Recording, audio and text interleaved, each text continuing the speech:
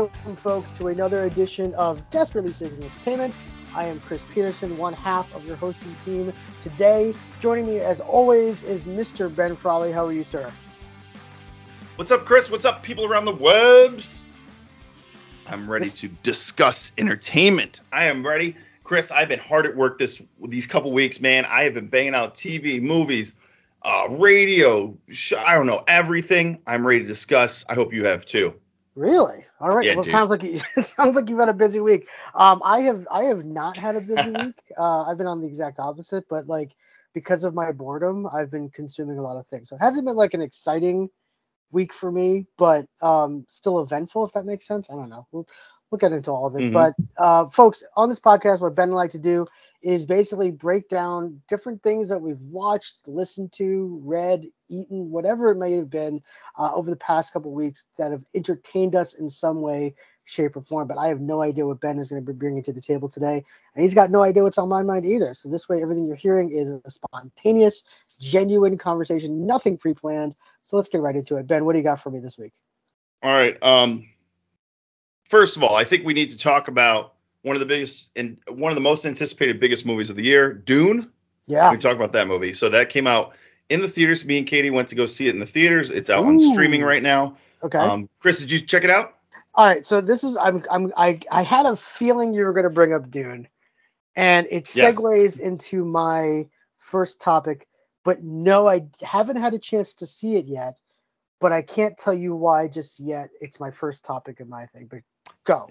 Interesting. Okay, so Chris, we are fans of the Ringer Universe podcast network and stuff, and Sean Fennessy and Chris Ryan and Amanda Dobbins and all those guys. I listened to their review. They went nuts for this movie. They went absolutely bonkers for this movie. They were falling in love. I mean, I love. How do you say his name? Denis Villeneuve. Dennis Villeneuve. Yeah? I think so. Yeah. Love the guy. Don't get me wrong. I love the Blade Runner movie. I loved, of course, Sicario. I loved a couple of his movies. You know what I mean? Lesser known stuff. Awesome. But and then the Jake Gyllenhaal movie, Enemy. Great stuff. This guy is off to the races.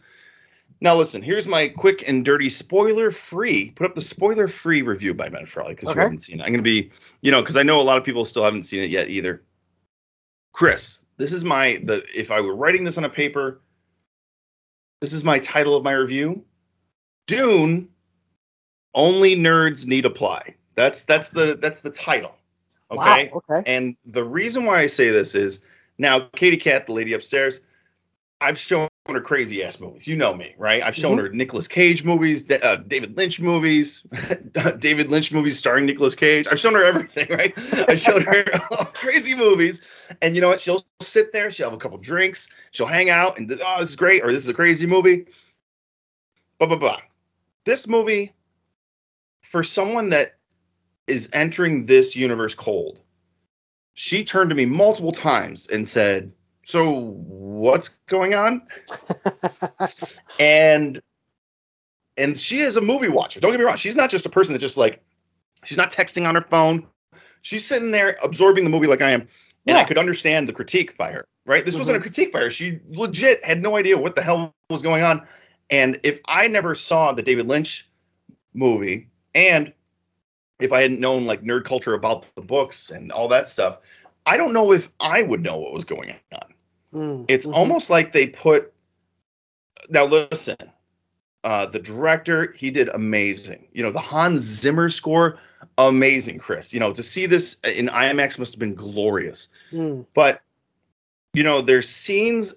This is a great example. Okay, there are scenes in Lord of the Rings that are jaw dropping, that are just awe inspiring, tingles up and down your spine. Kind of just glorious Helm's Deep battles, right? Right. Things that we watch over and over again. Now, on the other hand, in Lord of the Rings, in the trilogy, there's plenty of talking in rooms. Like Peter Dinklage says, a lot of boring chatter in very fancy rooms, like in Game of Thrones, right? There's a lot of that because you need that substance to make these giant set pieces work and give you the tingles and be awe-inspiring. I don't know if they earned it in this movie. Oh, okay. Now, what I'm watching on the screen is the CGI, the effects, the acting, the writing, the direction of the action scenes are jaw-dropping, and like some of the most beautiful sci-fi put to film ever. Like, I'm just gonna put that out there. I mean, I thought Blade Runner was great too, but I feel like there wasn't enough boring. I wanted to be bored. I needed 20 minutes of people. Well, the enemy is coming, maybe. But maybe it's tea time. Let's have some tea and discuss what's going on. I kind of needed a tea time break. Like, all right, time out. A lot hitting me. A lot of characters, a lot of stuff, a lot of like themes going on. And but I wanted kind of like, I just need to talk to you in this little study for you. Say, okay, sounds good, Father. Let's just break down what's going on or what's going to happen 10 minutes from now when like, this crazy ship like enters like the atmosphere. Instead, I just feel like it was a machine gun of beautiful things. Now, maybe I'm just spoiled, but I can see where someone got lost. Now, granted, Chris, this movie is in some of the greatest like 4K 8.1 sound you've ever heard. And this Hans Zimmer score is blaring over the top in a good way.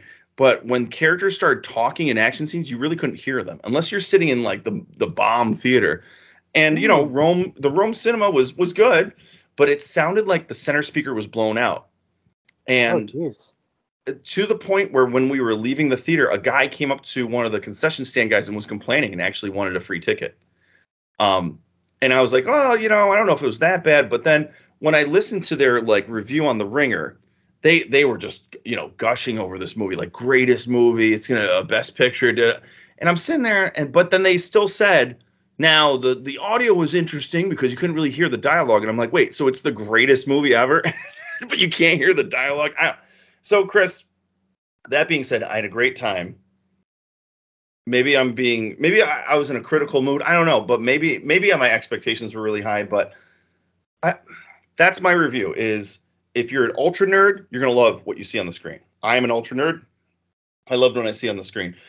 If you're not, and, you've been swept up in this thing they call nerd culture, like MCU and Iron Man, this is kind of, even WandaVision was kind of like skirting the lines of what we consider mainstream nerd culture. This is way nerdier than that. This is nerdy times pi times 1,000 or something like that. Like, this is so nerdy that if you're not like wrapped in a nerdy blanket, I don't know if you're gonna get this. So Chris, that's my only nerds need apply. That's my review of the movie. Okay, good stuff. And it's funny, I've been reading a lot of the reviews, and that's actually a pretty consistent note with some of the critics. Now that's the movie's Rotten Tomatoes score is only at an 84, which seems low, to be quite honest. I mean, that's considered a good score on Rotten Tomato, but everybody with the buzz about this movie, it got like a 10-minute standing ovation at the Cannes Film Festival. I mean, all these things that you thought, I was like, and it's only 84. So it's like, and the biggest comment that I've been hearing is that it feels like this isn't the important movie. The next one's the important movie. Like, it felt like this was a lot of world building and setting up for an inevitable sequel that will probably be fantastic. And then in addition to having great visuals and things like that. So I'm interested to see, I'm interested to see it. I won't say I'm a huge fan of the original. The first one's it's got its moments. I think it's more of a cult hit than legitimately good movie. Right. But of course.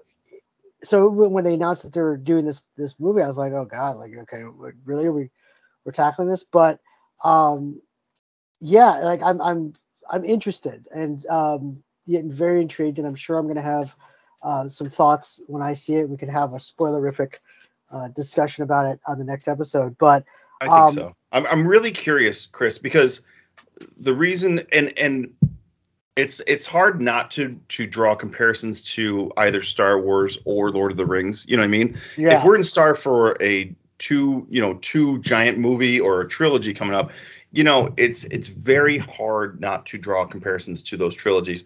But Chris, I hear what you're saying, but how many times did you see Fellowship before you saw Two Towers. I mean, I saw that thing fucking. I 4, bought it on 5 DVD. times? I saw it like 6-7 times. I mean, I still love that first movie. Oh, I yeah. love it. I And mean, here's the thing. Let me ask you this, Go Ben. ahead. So knowing that there was going to be a sequel to Dune, as you're getting towards the end of the first movie, were you like, oh shit, that's it? Like, like, oh my god, like they're going to end this first movie here Well, or something like that? I didn't know that. Oh, you didn't? Oh, okay, gotcha. I didn't know Okay. that. I Oh, mean, wow.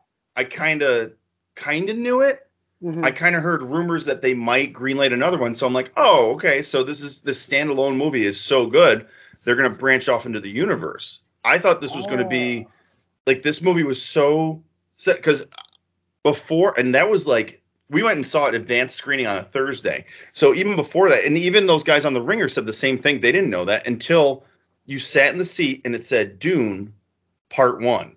And I was like, oh, okay. Mhm. Mhm. And so I was like, okay. And then all of a sudden the scroll starts and I'm like, oh. So it kind of like, I don't know, it kind of caught me off guard. And Right. like, Interesting. and Chris, like think of Fellowship of the Ring.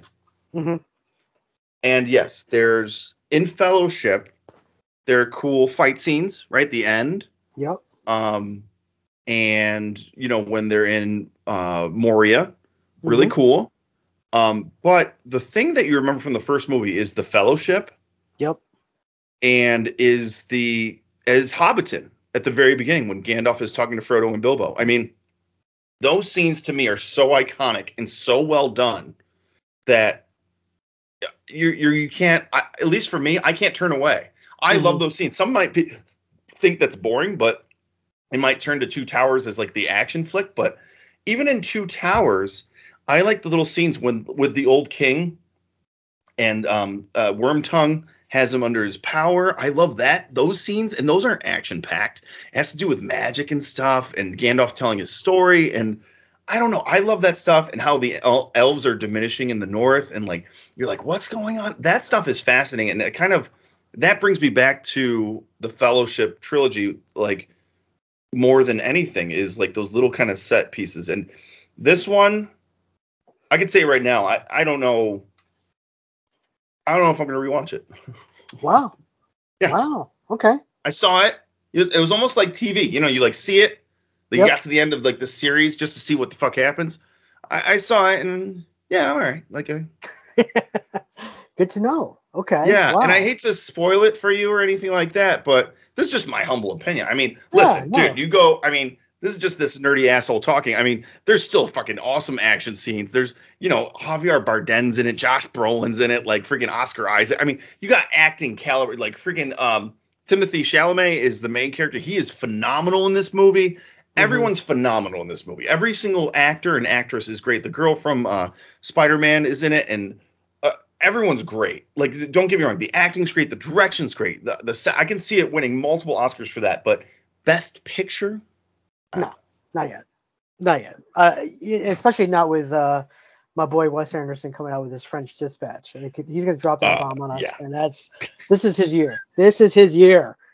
This is it. I mean, is it. Yeah, give him everything. Just give him everything. But you know what, Chris? I'm really when you go see this, listen to the big picture. So this is kind of like my 2-for-1. I listened to this last night, and to hear these guys gush over this movie, like this is the most important movie of my life. Like it, and they were bringing up like their favorite movies of the past 10 years and how this is gonna sweep the and I'm like sitting there and I'm like, what are you talking? Do they have stock in this movie that we don't know I'm about? wondering if they're going for, I know, Chris, we're at our humble beginnings of this podcast, but maybe if we start getting guests on that are like famous and shit, like, like if Willem Dafoe puts out like a stinker, you know what I mean? But he's booked on the podcast next week, I'm going to have to figure out how to say like, not his best, or to be like cordial or something. I don't know. Right. Like, what the fuck? Right. Like, what am I supposed to do? Like, I'm a critic. Like, what? I don't know. It was that something was going on. I don't know, Chris. Well, The Ringer is associated with HBO, and this is owned by HBO Max. So maybe that's the tie. There it is. That's it. That's it right there. Did I just figure it out? Like, you just made the link. I don't know, Chris. So it was good, but then hearing, like, seriously, I just watched. Are you familiar with the movie The Stuff, Chris? No. from the 80s. It's about killer frozen yogurt. No, I have definitely not. Michael Moriarty from Law and Order is in it, and Okay. who's the and Paulie from Goodfellas is in it. What's his name? Fucking Paulie. You know what I mean? Anyway, this movie's ridiculous, and Katie not once did Katie turn to me and go like, "What the fuck is going on?" It's killer frozen yogurt movie. Garrett Morris is in it. Ridiculous movie, ridiculous cast, ridiculous concept. Not once did she turn to me. She watched it. She's like, "That movie was hilarious, crazy ass movie." Didn't turn to me and go, "What the fuck is going on?" And this movie, she turned to me and said, "What the fuck is going on?" So take that what you will. Yeah, there you go, Chris. That's my first one, Dave. Well, good segue because I was in New York City last week, Friday night. Had to work on, had an event there Saturday morning, so I stayed over Friday night. And near Times Square is the AMC Empire 25, which is on 42nd Street. It is my favorite movie theater in the entire country to go see a movie at. First of all, every single one of their theaters is a stadium seating, ridiculous sounds, ridiculous screen. It's the best atmosphere. Second of all, they've got amazing concessions. They have that Coke machine where you can go and pick out like whatever kind of Coke you want, things like that. Love that stuff. So it's where I've seen legitimately, like anytime I feel like there's an event, a movie that I feel like it's an event, I go see a movie at that theater. So I went and saw both Two Towers and Return of the King there. I saw all 3 of the new Star Wars films that weren't great there. I went to go see Avengers Endgame there. I mean, just anytime I thought I need to be in a crowd with cinephiles like myself who are going to lose their shit at a good movie, I go there. So I wanted nothing more to go to this theater on Friday night and go see Dune and experience what it's like to be in a theater of crowded people again, just amped to be going to see a movie. However, I made the mistake of going to get lunch that day at a sandwich place, which is a chain called Pret a Manger. And it's like how you spell that? What's going on? It looks like Pret a Manger, Manger, but it's like Pret a Manger. It's French. Oh, assholes. Organic food. I already don't like it. Yeah. So I walked in and I got a sandwich, which was a chicken and bacon sandwich. All right. It was cold. It was like a refrigerated sandwich. So I was like, all right, whatever. Go back to my hotel room. I eat it. Things like that. No joke. Half an hour later, I'm nauseous. Oh shit. I can feel it in my gut. No fever or anything like that, but I'm nauseous, and I know that, like, oh god, like that chicken, that bacon was a little mushy, and it was cold. Oh no! And I was like, all right, no. Hey Chris, I gotta stop you. Hold on, I gotta stop you because I had to tell you the Pret a Manger CEO is on the podcast next week, so can you clean this up a little? Pret a Manger, whatever. Pret a Manger. Must have been the Coke, not the sandwich. The Coca-Cola I drank. Yeah, that's it. So wait. How is this like? Is it sitting in front of like the counter cold, or what's going on? How is the sandwich sitting there? You know when you walk into like, it's like in a refrigerated section with all these other pre-wrapped sandwiches. So there's all these like, so it's like, if you go into like a Starbucks and you see the little refrigerator thing in front with all the cakes, pops, and stuff like that. So it's just like that. So I'm thinking, okay, it's fine. It's cooked. Whatever. The bacon's probably cooked. The chicken's cooked. It's just served cold and whatever. And so, yeah. So I'm nauseous and I'm like, oh god, this is not good. And I decided, okay, this is like around 1:00. So I was like, all right, well, let's give it a couple hours. Let's see what happens. By about 5:00, I'm feeling even worse. And oh man. I decided to order dinner, and saying maybe like if I eat something else that'll help. So I ordered myself like a cheese pizza. Ben, I got through one slice of cheese pizza, and in New York City, by the way. I ordered an entire pie, and I got through one slice, and I was like, "This isn't good." And then, no joke, 10 minutes later, that's when I started feeling the chills, The fever started coming up. Jesus. Was this like a COVID sandwich? What the fuck is going on? It's a COVID sandwich. Ben, I was in bed by 8:46. I remember looking at the clock at 8:46. Now, here's the bitch of it all. I was going to go see the 7 p.m. show of Dune, and I was so angry that Pret a Manger has robbed me of this experience that I will never go there again. But here's this is the moral of the story. And then I want to ask you about if you've had any food poisoning experiences in your life. Folks, good question. Sometimes you can't trust the brand name. Okay, sometimes a Subway doesn't, cook all the way through. Sometimes a McDonald's doesn't cook their meat correctly. I mean, you can't sometimes you go to a Michelin star restaurant and guess what? Maybe the ingredients that they use doesn't agree with your stomach all the time.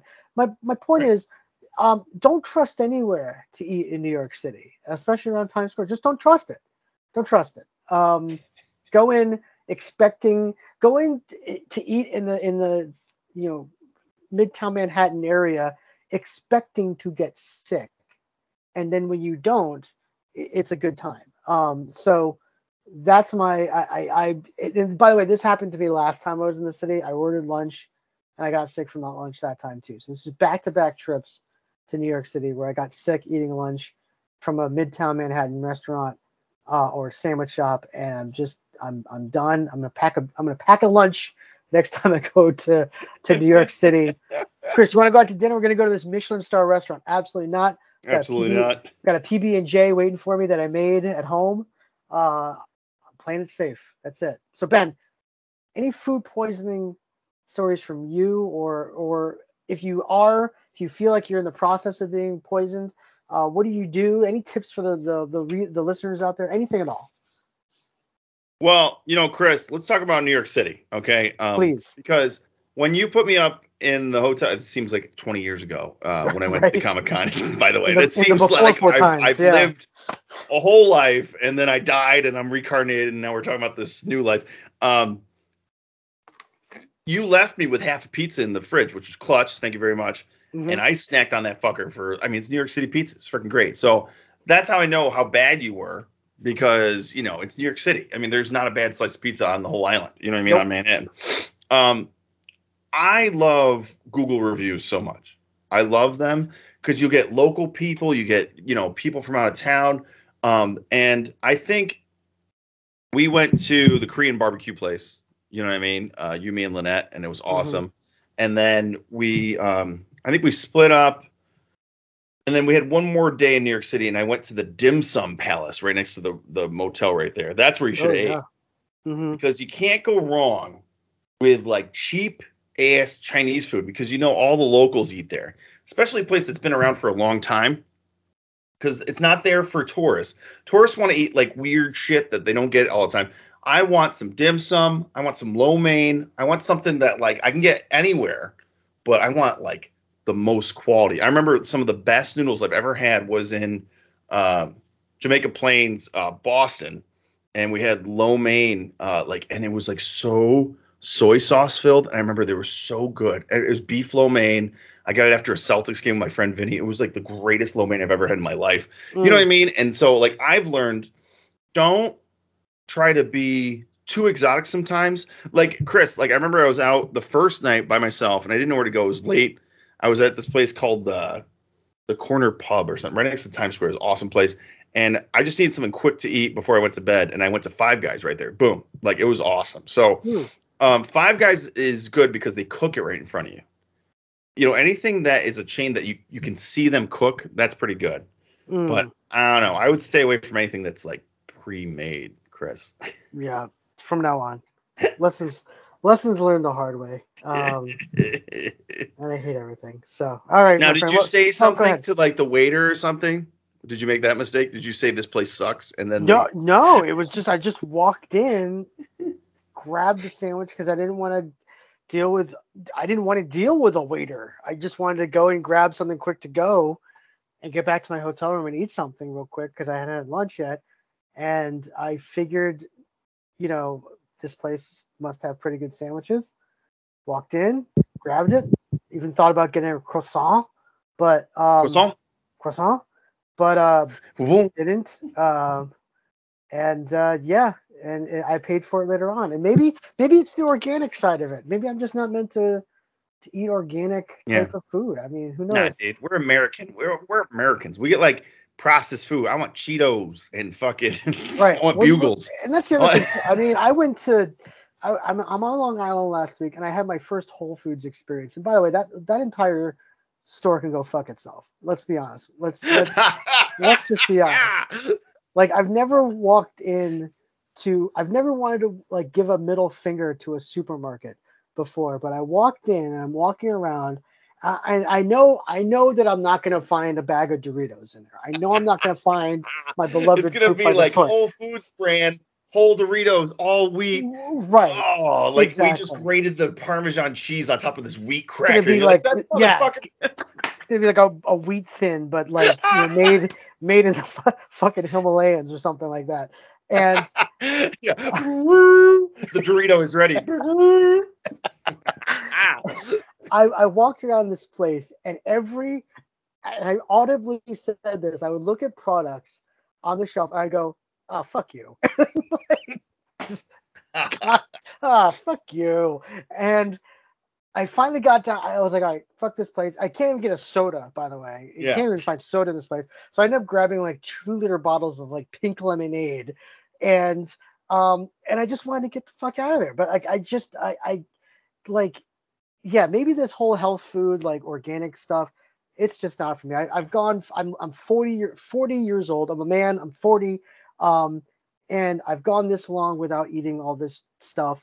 And I'm fine. Yeah. Like, Chris, all right, think of this, okay? I'm just going to quiz you right now. I know the answer. You know the answer. Where did we eat almost every weekend when we were at Elmira College? Oh, my God, Chinese buffet. Fucking Chinese buffet. One of the best Chinese buffets still to this day that I've ever been to. That place was in Corning, New York. They had crab legs. We should be dead by now. We should have died every weekend. We should have gone home and died, like literally died. We were fed. It was cheap. We ate all we wanted. We were fed for like the whole week. I remember like being so fat and full. I was like, oh, I can't even eat. Like maybe I'd go to Coleman's for like some wings at night, but I was so full. I was like, dude, I'm all done. I'll go get a Diet Coke, but I'm done. We're fine. We're fine. Going great. And so that's why Chris, you know what dim sum is, right? Oh, of course. Yeah. You can't go wrong, man. It's just like a dumpling. It's fresh made. They give it to you, and I brought it back to the hotel right there. It was so awesome. When I went to San Francisco, same thing. There's Whole Foods. There's no smoking. There's no burgers anywhere. Like, so you better eat Asian. You better like fish and sushi, and you better like dim sum, because those are the things that everyone eats there, and no one gets sick. So you better like that stuff. So maybe I'm just like saying go Asian when you're in a foreign place, because even Oneida, New York, right here. If you ever came here, Chris, and you stayed for an extended period, we get Chinese one of these nights.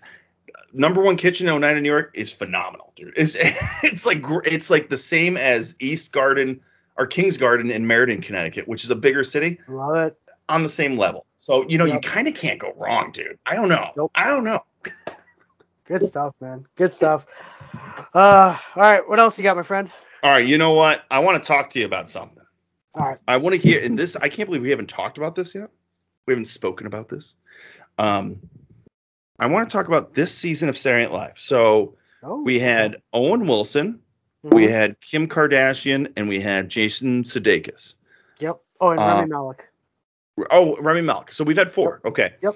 I think that this season, let's put it like this. This season is way better than last season so far. Yep. I think they're off to a great start. Chris, what are your thoughts? I agree.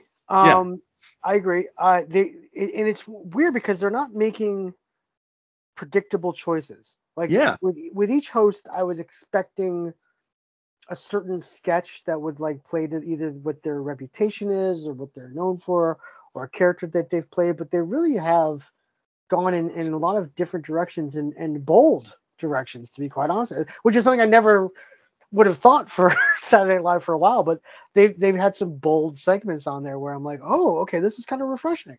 So I remember how we were critiquing.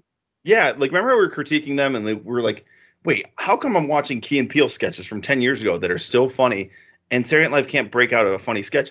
I feel like, especially the Owen Wilson episode, I thought every sketch was funny on Owen Wilson. Rami Malek, funny choices. And then even Kim Kardashian had a couple, 2, 3 that were great. And then Jason Sudeikis, of course, he's going to bring the funny. Right. Actually, he might have been like the weakest episode so far. I think they played it safe with him more than anything. Now, the one thing that I wanted to talk about with the Jason Sudeikis thing was his music guest. Do you know who his music guest was? Oh, Brandi Carlile. Yeah, dude. I got way into her. I don't know if I sent her, but she was on Stern, and they talked about all of a sudden Stern was like, hey, what's the deal with you and Soundgarden? And I'm like, what the fuck is he talking about?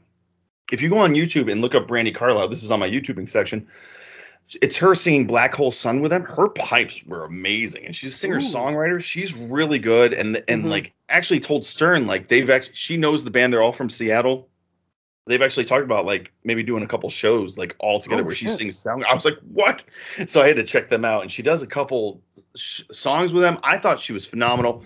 Yeah, Chris, I think maybe that's it. They're not playing into our expectations, which is a really good thing. There's been some standout sketches that people have been texting me, and I'm like, damn, that's from this season. This is pretty good.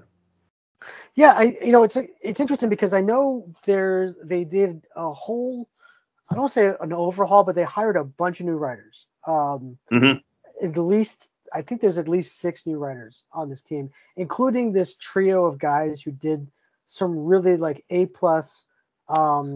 Twitter like sketches during the pandemic and stuff like that. I'll have to forward them to you. But one of the guys name is Ben Mitchell, who they did just some really, really high quality stuff. So it was really good to see them. Where are those the guys that did the seltzer? Or those guys did the seltzer sketch? Yes. JC Penney seltzers. Yep. So that sketch was phenomenal. So yeah, they made some smart choices, and then I think like even Weekend Update this past week I thought was excellent, and because it feels like they're just throwing daggers, and it was like, wow, they're coming out fighting tonight. This is great. And so it's refreshing. And on your note about Brandi Carlile, shout out to our mutual friend Kristen Feeney, who has been a fan of hers for like 10+ years, like before anybody. Get the fuck out! I'm late to the ball game, dude. I'm late. I was late to the ball game, and because here's the funny thing is, Kristen, when she was listening to Brandi Carlile back in the day, this is how back in the day it was. I thought she was listening to Belinda Carlisle from fucking Go-Go's. I was like, oh wow, Kristen's going to Belinda Carlisle. But like, because I'm a big fan of her. Right. But like, props to our friend Kristen. I mean, she has followed like Brandi for a long time, and kind of put her on the radar for me. And so now, because I know she's not like young or something. I know she's been around. She's her own writer and stuff. I literally this week Howard Stern had her on, because she's in New York City doing the show, and she gave great performances, and I'm like, what? And I just started doing a deep dive on her, did the Spotify deep dive, and all of a sudden I'm watching Jason Sudeikis, and it showed her face. I'm like, whoa, it's her. Like, Chris, man, great stuff, dude. Good stuff, man. Good stuff. Yeah, no, I'm looking forward to what's happening. I mean, next, not this week, but next week, is Kieran Culkin is going to be hosting. Yeah. From Succession, my boy, which I cannot wait for that episode. That's going to be phenomenal, considering his brother hosted like a long time ago, Macaulay. So I'm hoping that we get some Home Alone references. That'd be a lot of fun as well. So yeah, looking forward. That was one of my favorite. That was one of my favorite SNLs, especially because we were like, I mean, Chris, we must have been like 13, 12 at the time or something like that. I definitely remember staying up to watch that. It was like the same season as Michael Jordan. I remember it was so funny. Good times. Yeah. I don't know, Chris. I just feel like, hopefully, maybe it was us. Chris, did you ever think of that? Maybe they listened to the pod. Lauren, if you're listening, Higgins, if you're listening, good work, guys. You listen to our criticism. We love you guys. We're rooting for you. We're hoping the show will finally be a success someday. With the help of us. I mean, it's getting there. It's getting there. It's getting there. And I just feel like there was a lot of meta jokes about Lorne Michaels and the show Saturday Night Live, and I thought that was really cool. Like, I just thought maybe they got too cool for school. Now, I mean, Michael Che and oh my God, total brain fart. Who's the other guy that does the Weekend Update? Oh, Colin Jost. I think they have just been phenomenal. I think they kept the show alive last year. Mm. I thought that their segments, especially when they trade jokes back together, I like how now Michael Che, instead of trading jokes with each other, Michael Che just slips in jokes that like Colin Jost is a white supremacist. Even though Colin Jost is like the head writer and he knows it's coming, he still like breaks up. It's like so funny. It's like so great. I don't know. I just feel like when you have that like feeling. Now, Chris, correct me if I'm wrong. Maybe it's like the actor in me, and like, I had to go out and get a job right when out of college to pay the bills. Blah blah blah. We have the Ren Fest up here, and like one of my major life regrets is I didn't say fuck it, quit my job, and then go act with the Ren Fest for a summer and do like the summer camp thing when I was 23. What was I doing at 23 that I didn't do that? Anyway, I like the feeling when you're watching Saturday Night Live that you get the sense, you get this little peek behind the curtains, this little like, where all these like goofy actors staying up till 3 a.m. on a Wednesday, writing this crazy thing, listening to fart noises, like the James Franco documentary that he did, where you kind of get that peek behind the curtain and they're messing with each other, they're making each other laugh. And, it's less about like them breaking and more about, you get to see like one of my favorite parts of Saturday Night Live is when, when the host says, "Good night, everyone. Thank you for the musical guests. Have a good night." And you get to see them all hug, and you get to see these people that worked for like a week together and just stayed up and was like crazy. And it's like being a little kid. And I think that's kind of like the draw of the show. And I kind of got that sense for the past 4 episodes. Like maybe it's the new talent. Maybe they got these young kids in here. They're like, "Oh, we're going to stay up for 4 days straight and come up with crazy sketches." And maybe that's why this show works. I don't know, Chris. That's the vibe I got. Good stuff, man. Yeah, no, we'll see. I mean, let's keep it going. Let's don't stop SNL. Keep it up. Whatever you're doing is working. And as long as they pick good hosts that, know what to do, hey, I'm all for it. So good stuff, man. Let's move move on. So Ben, have you checked out this new show on Netflix called Midnight Mass? No, it's on my to-do list. It is on my to-do list. Perfect. I'm glad. I know I'm only 1 episode in too, so I'm not far along. So folks, if you liked like a couple years ago, The Haunting of Hill House, and then last year, The Haunting of Bly House, it's the same crew. It's the same group of writers, directors, some of the actors, things like that. But it's this year's crop of that group, and it's kind of about it's kind of like this Catholic horror, if you will, in a way. So you've got this mysterious priest doing strange things on basically a remote island community of like 100 some odd people. So the setup is really good. And it's got, obviously some of the cast members that you've seen from the previous Haunting of X, Y, and Z. And then some new actors into the blood as well. But again, it's there's a creepiness level that I just love about it so far. So tis the season of Halloween, right around the corner, and obviously a lot of people are consuming horror films or things that will creep them out or scare them, and I can't recommend this enough. I'm 1 episode in, I'm already digging everything I'm seeing. And so highly recommend. Turn off the lights when you watch it. It's just one of those shows that it's all atmospherical. You're not going to really get any jump scares. It's not going to be one of those things that's going to gross you out. It's just going to give you this eerie kind of sense of awareness and things like that. So I definitely highly recommend on that end. But Ben, I wanted to ask you, like, you're a big Halloween guy, and obviously you're a big horror guy. But what do you? No, I'm totally converted. I've given it up. No, I'm just kidding. I love horror movies. Let's see. I'm celibate from horror movies. I've joined the priesthood. That's enough. No, I'm just kidding. That's awesome. They're freaking great. What's your question? What's your question, Scribe? What do you want? what are you watching right now to get in the mood? What's on your agenda this week? Like do you have movies that you know you're going to be watching before the 31st? Yes, there's a couple. So, it's funny you asked that, Chris, because one of my friends, Matt Goodwin from Connecticut, he was showing the lady some horror movies. He's trying to get in Halloween spirit, and his girlfriend, Lisa, kind of a Scrooge of Halloween, like a bah humbug kind of thing. And she doesn't like the horror movies. So he's like, all right, listen, I showed him Children of the Corn, but she got bored. And I was like, yeah, it is kind of a boring movie. The Linda Hamilton one. It is a boring one. Mm-hmm. Actually, the sequels are a little more fun, even though they're straight to video, they're shit. They're kind of a little more snippy. Yeah. Yep. So he's like, give me something good. So this is what I recommended. And I've mentioned a couple of these on the pod, but I think it's good for us to kind of do these things. My favorite horror movies of the past kind of 5 years, I gave them a bunch. Okay, one, I gave them the Ari Asters, Hereditary, and Midsommar. Yep. You can't go wrong with those fucking movies. Not at all.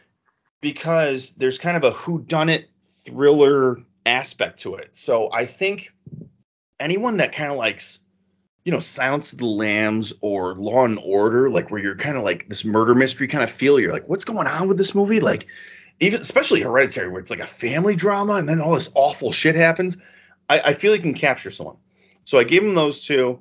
Then I gave him Green Room. Did you see that one, Chris? Yes. That movie was so awesome. I love that movie. Patrick Stewart is outrageous, even though he's like in like 5 minutes of the movie, he's great. And I think it was maybe like a part of the time, because I believe that's around the whole Tiki Torch. There's people good people on both sides, Trump asshole kind of time. And right. There's nothing like watching your main character just decimate some fucking white supremacist. Fucking great movie. Not spoiler alert.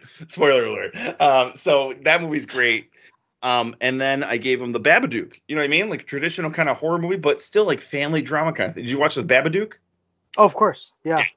So I gave him those 4. I thought those were good. But on my end, Chris, Joe Bob Briggs had the Halloween Hoedown, where this is like kind of like a great segue, Chris.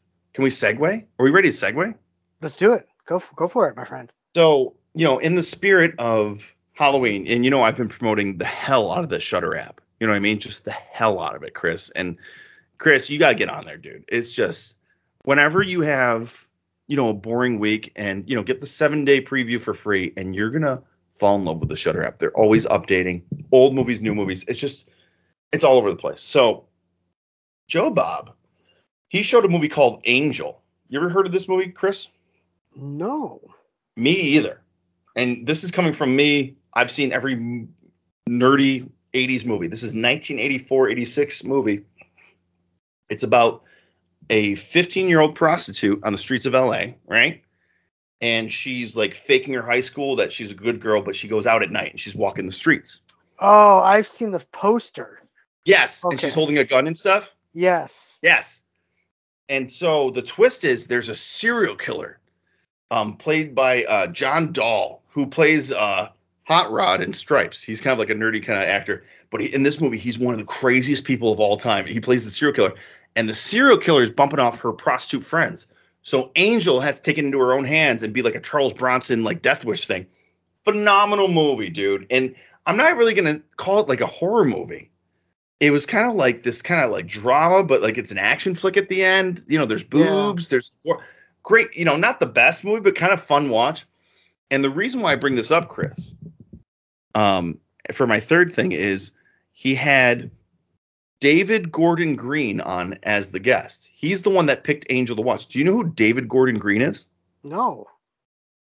David Gordon Green is the guy that directed Halloween 2018 and Halloween Kills, and is directing Halloween Ends that's coming out next year. Oh, okay. Have you heard about those? Well, I saw the 2018 Halloween, which I thought was great. Haven't seen the new one, which I hear is meh, but Chris, you gotta see it. I do. Is it? Yeah. I do. You know what? I didn't realize this. He also directed Pineapple Express. So yeah, he's friends with Jody Hill and Danny McBride. Yeah, Danny McBride. They all went to the same school together. Oh shit.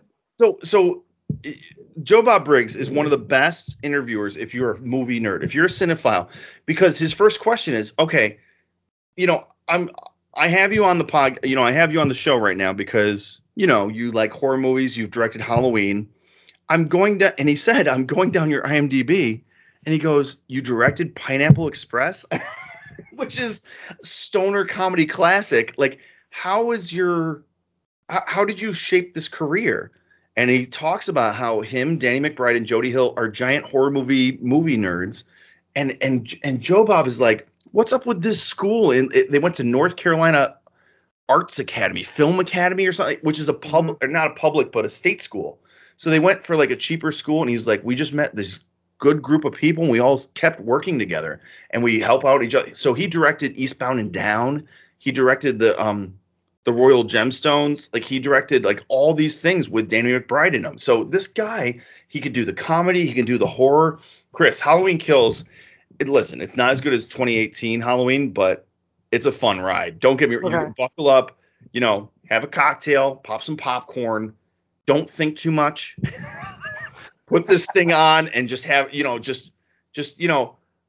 you kick the Jeep into neutral and push it off the cliff? You know what I mean? Just have some fun. You know what I mean? And so I thought that to get into the Halloween spirit, this has been a pleasant surprise for me and Katie, because I've seen the classics. I've seen all like the good movies from the 80s, the newer movies. And because we hadn't seen, Chris, as of 2 weeks ago, we hadn't seen Halloween 2018. Oh, okay. Never saw it. I don't know what happened. We're sitting there and we're like, we really like this movie. Like, Jamie Lee Curtis is great in it. John Carpenter approved the script. He's an executive producer. He did the music with his son, Chris. Great stuff. High recommendation. We're like, I gave you the Dune, movie. I'm like, all right, Halloween Kills. Go see Halloween Kills. Evil Dies Tonight. All right, I have to remember that. All right. Evil Dies Tonight, dude. And it follows, remember the Scream 2 rules? Yes. What are the Scream 2 rules? What can you remember? Oh, God. About sequels. What do they have to do? They got to be better. Yes. And how about the kill count? What happens about the kill count? Oh, it's got to go up. It's got a double, buddy. It's got a double. Yeah. Michael Myers is wait, a professional wrestler. This is the rules. So you tell me if Halloween Kills does this, okay? Yeah. The body count is always bigger. It's double. It's double, okay. The death scenes are more elaborate. Uh-huh.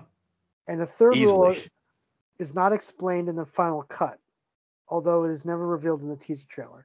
Never, ever, under any circumstance, assume the killer is dead. So those are the rules. That's it. Boom. Yeah, I'm not going to spoil it for you, but it follows the rules. That movie got you excited. You know what? This Halloween 2018 and this Halloween got me excited to watch Michael Myers on the screen again. Awesome. And yeah, and Chris, the end of this movie, the last 5 minutes of this movie are insane. Yes, and you're just like, they do something, and I can't wait to hear your review on this.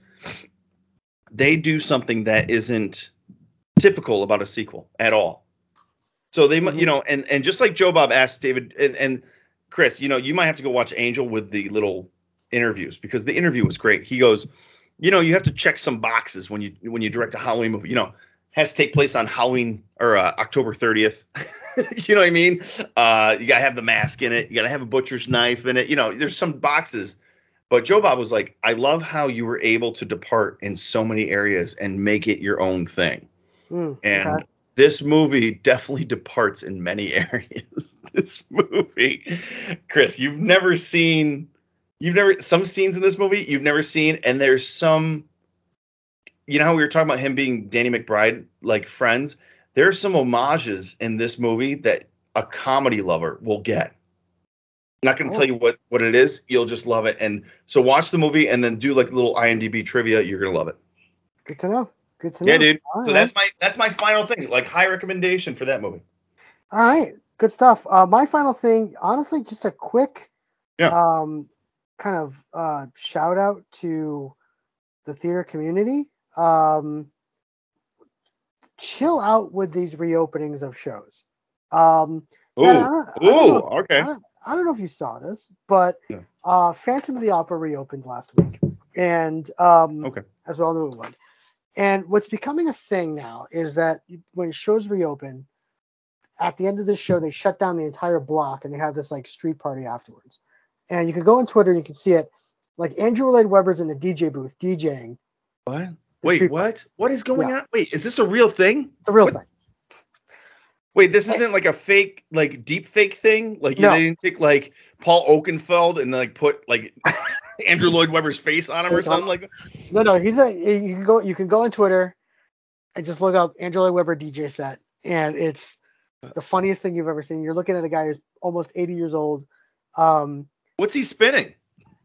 I don't even know if he's dubstep. Wow. I don't even know I think he's just standing there dancing and with his headphones on. But like, it was like I'm watching this and I'm like, you're talking about a show just resuming performances, and I know it's weird to come from me who owns a theater blog that I'm supposed to be like rejoicing over the return of Broadway, but I'm like, okay, but chill the fuck out. Like, like you're doing all this like, oh my God, Broadway's back. We're gonna have a street party, but the show could close next week because of COVID. Right, like, right.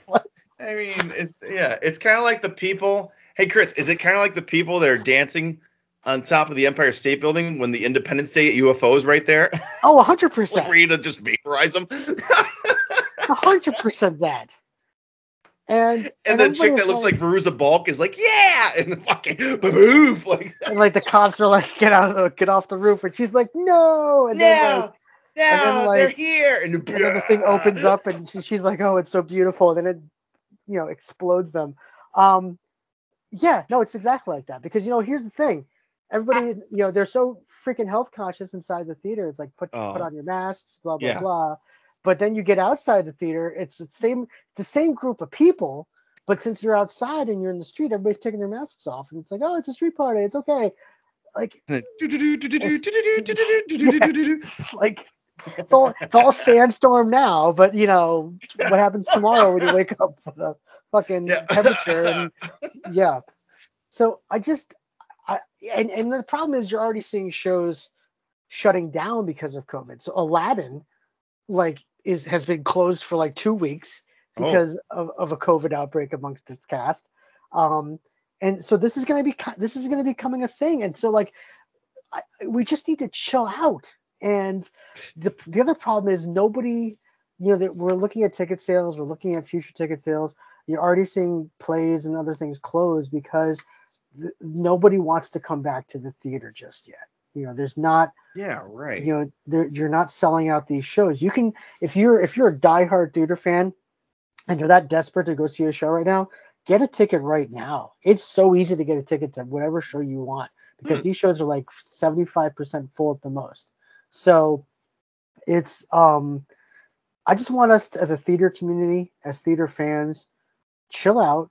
If a show opens, great. Let's not make a big thing of it, because again, if it closes, 2 weeks from now, we're going to look like morons. So relax, chill out, enjoy it when it comes out.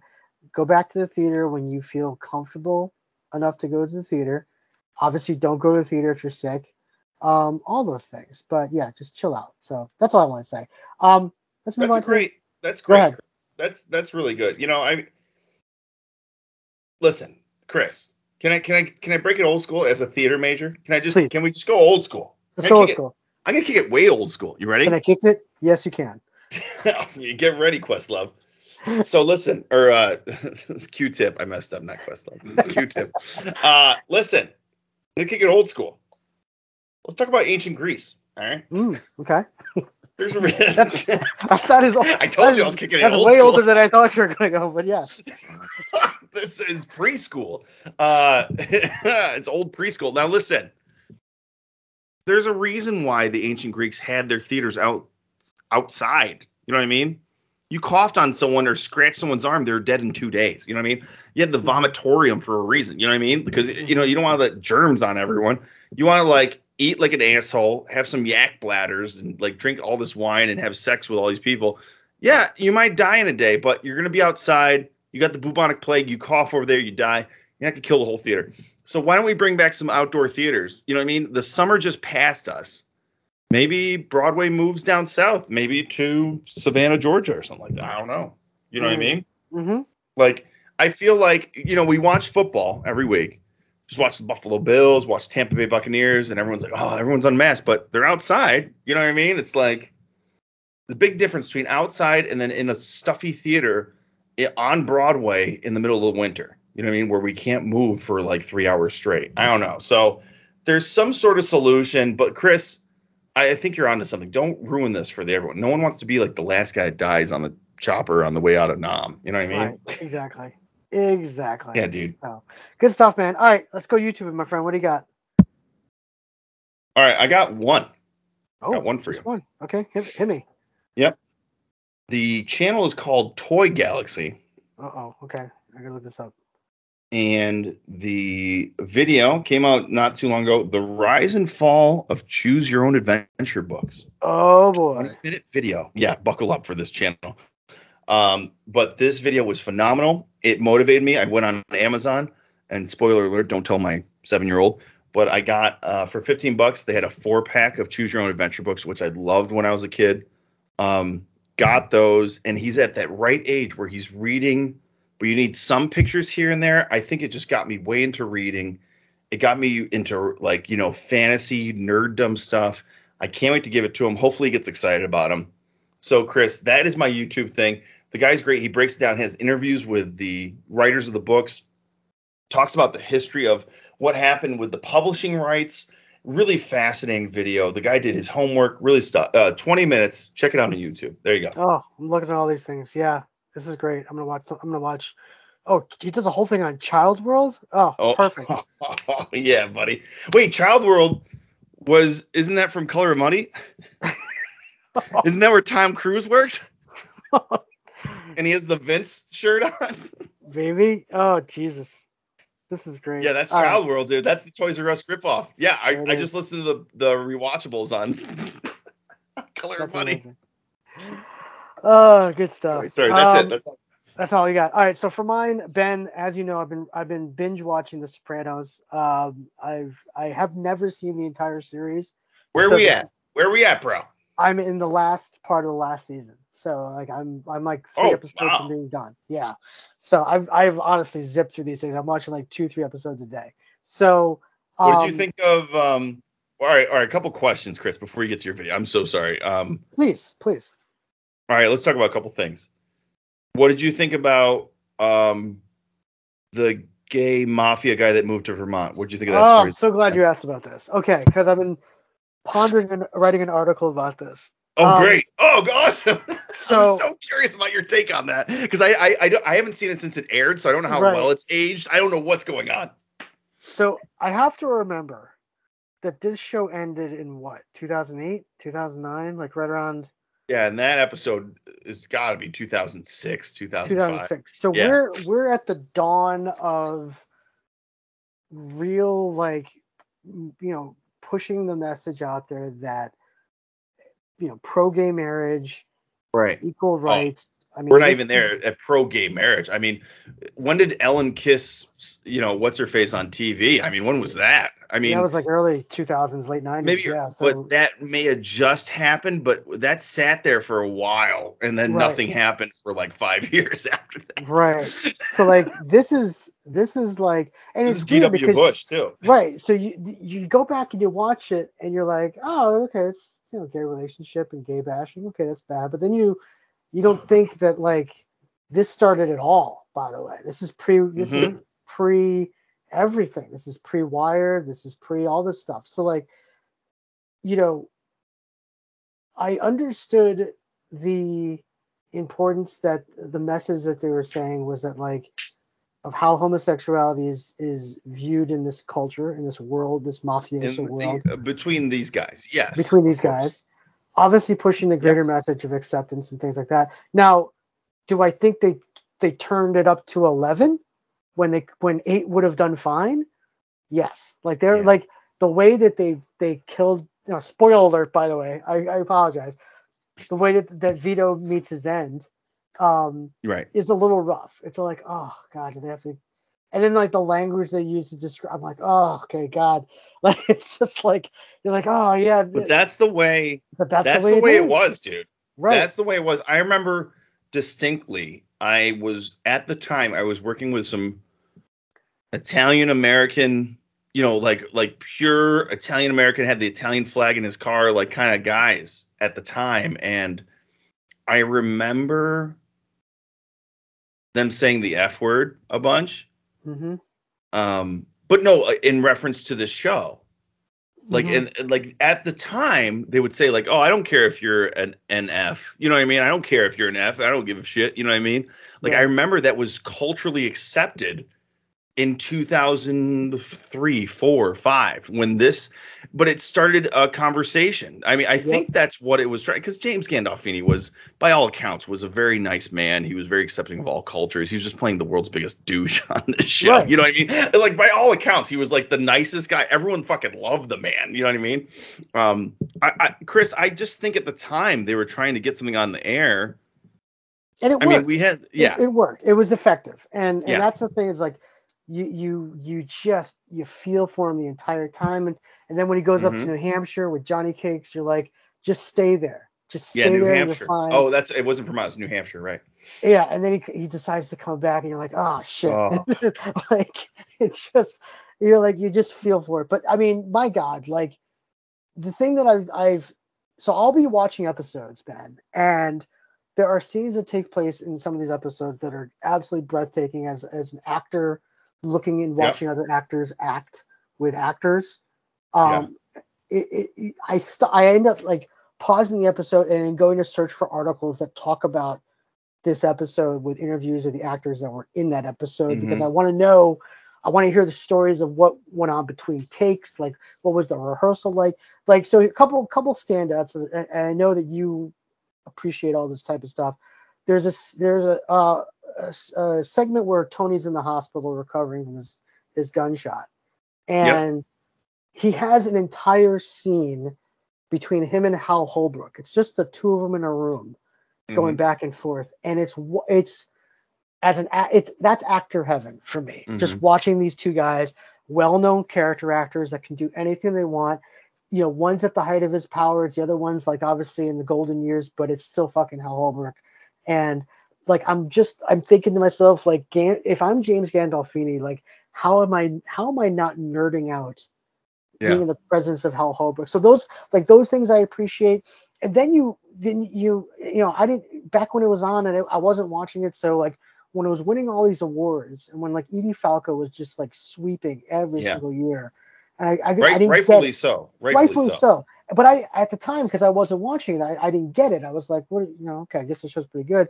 And then you go back and watch it, and then there's a episode, I think it's either the season finale or it's the season finale. I think it's like season 4, when she tells Tony about her fascination with like Furio, and she loses it. Like the way she loses it, it's the most disturbing.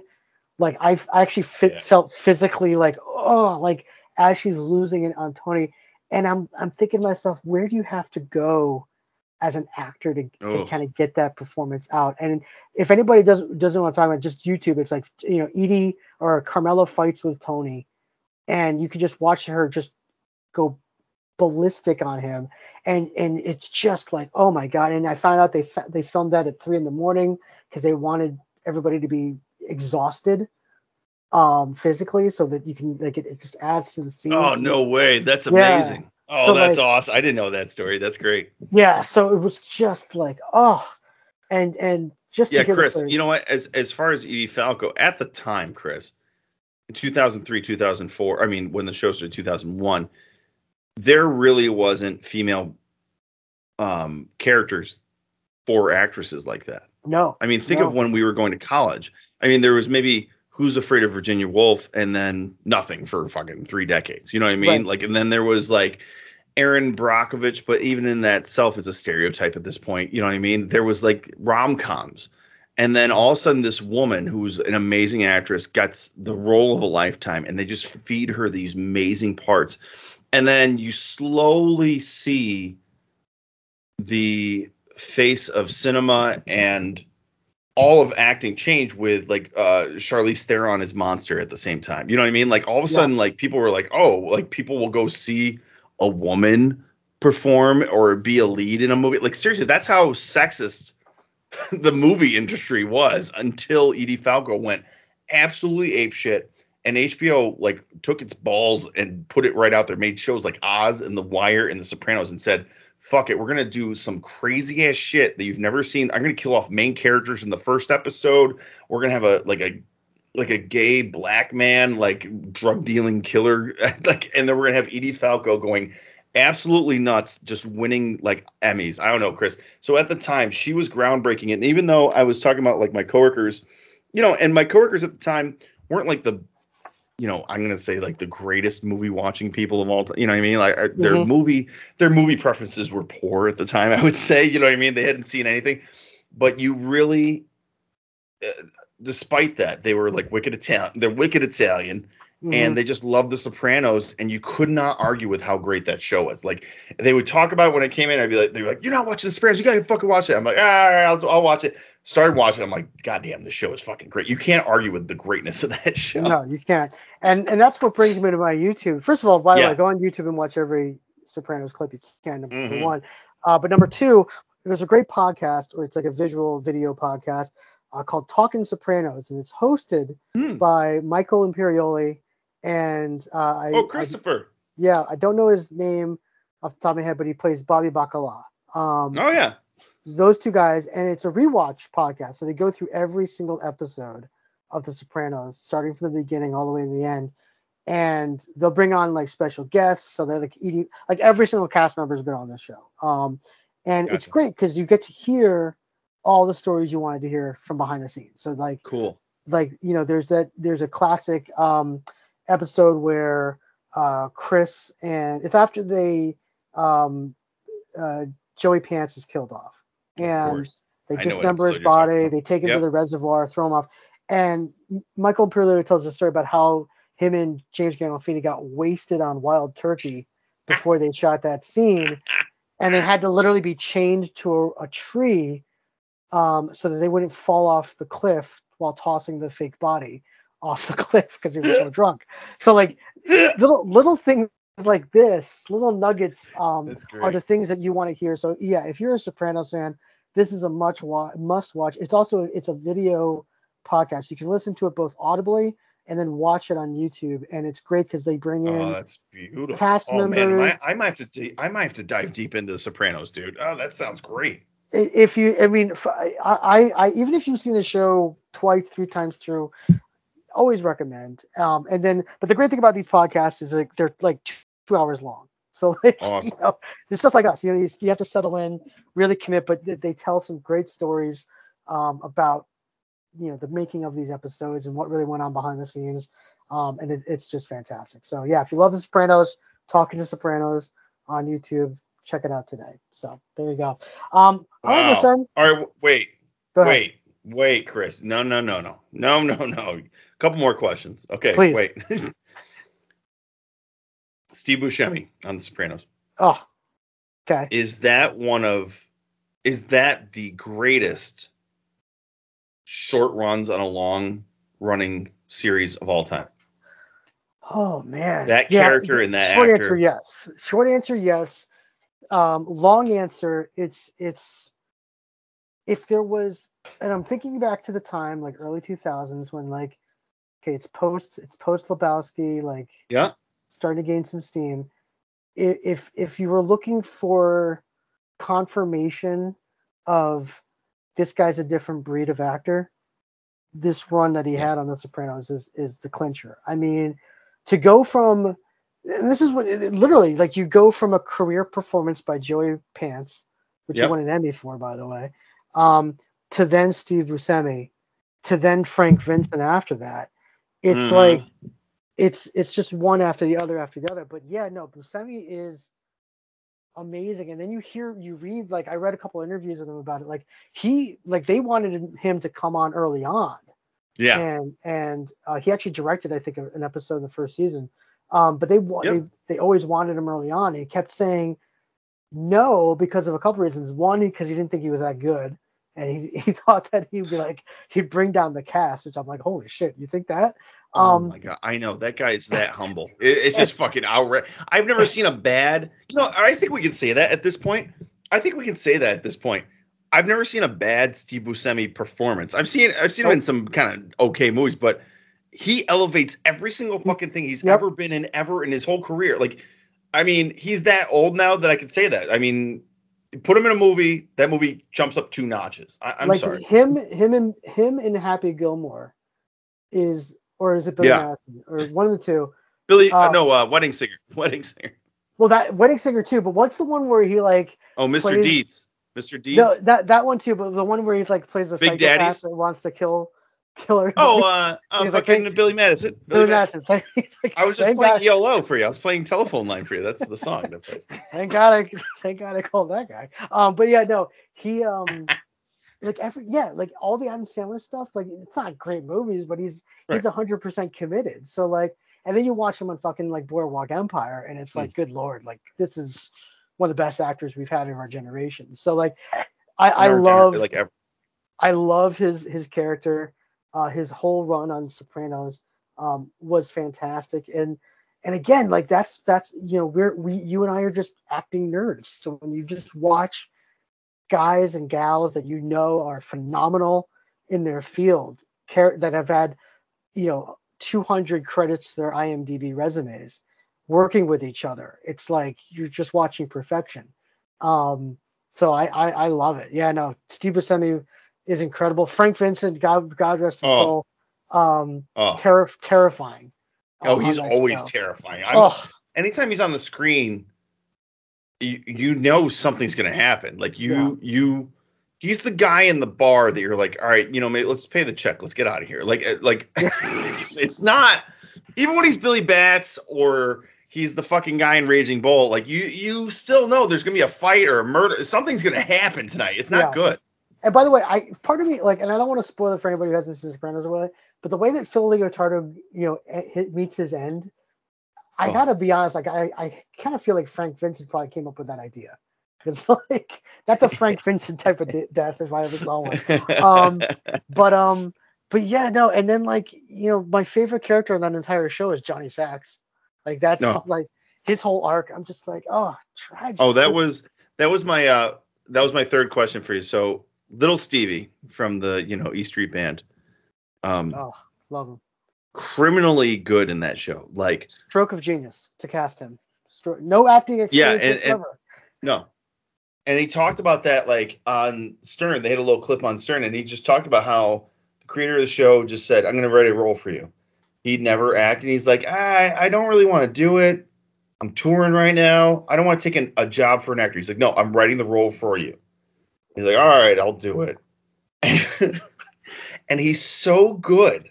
Oh, like, I don't understand what they saw in him to say this guy's gonna be great. I mean, you watch him in the video Glory Days. You're like, how do you watch the video for Glory Days and then go like, that guy's gonna be the fucking greatest second man to like a great mafioso like Tony Soprano? Like, I don't understand. And he's so believable. Like, I believe that guy lives and breathes, even though it's like a caricature of a mafia guy. The hairpiece, the face, everything. Like when you see him not talking like him, it's jarring because you believe that's how he talks. And on Stern, he was like, I'm from Jersey. I knew guys exactly like that. And you're like, God damn it. Like, Chris, like, can you wrap your brain around how he's that good on that show? No, I honestly can't. And no, that's the thing that like, I don't get it. That's the thing that kills me is that he just is. And first of all, like, by the way, that his wife on the show is his real wife. So that's kind of cool. Number one. So I didn't know that. Yeah. You know all this facts from this podcast. That's really cool. Like that's his actual wife. They actually married in like 1982. So nice. It's just awesome. So of course it is. And she's perfect in the show. What the fuck? Yeah. Come on now. She's like one of the wives in like Goodfellas. You know what I mean? Yep. The hair and the makeup was dreadful, and they talked all this awful talk. They just talk looked about bad. their husbands. It looked bad. They looked bad. They wore these clothes. And that's the other thing. Like, there's so much Goodfellas DNA in this show. Oh, like from Lorraine Bracco to Frank Vincent to like just now, like there's. Chris, have you ever watched Trees Lounge? No. No, right. I haven't. After you're done with Sopranos, and you're gonna say like, Ben, what does that have to do with anything I'm saying? It's directed by Buscemi. It's starring Buscemi, of course, and his brother. But the DNA, like you said, the DNA of Goodfellas is all over that movie too, because it's all New York actors. It's all New York City actors. You'll see some faces in that one. Okay, good to know. Yeah, that's all I'm gonna say. Good to know. But yeah, no, it's been a joy to kind of go back and watch this again. So again, if you're a casual fan, if you haven't seen it in a while, if you've never seen it, get on this because it is it holds up. I mean, 20 years later, it holds up. All right, and I'm gonna. You know what? I think I'm gonna do it. I think I might pull the trigger. Oh, I can't wait to hear about it. All right, excellent. Can't wait to hear about it. All right, folks. Well, that's gonna wrap us up on this week of Desperately Seeking Entertainment. But I'm Chris Peterson. This has been Frawley. You can find this episode on all of our episodes on Onstage Blog Network at onstageblog.com. We're also on Spotify, Apple Podcasts, Google Podcasts, basically anywhere you consume your podcasts. And follow us on Facebook, by the way. We have a great Facebook page. Post a lot of stuff up on there as well. But Ben, my friend, thank you so much this week. I appreciate it. Yeah, baby. And folks, we will see you right here next week on Desperately Seeking Entertainment.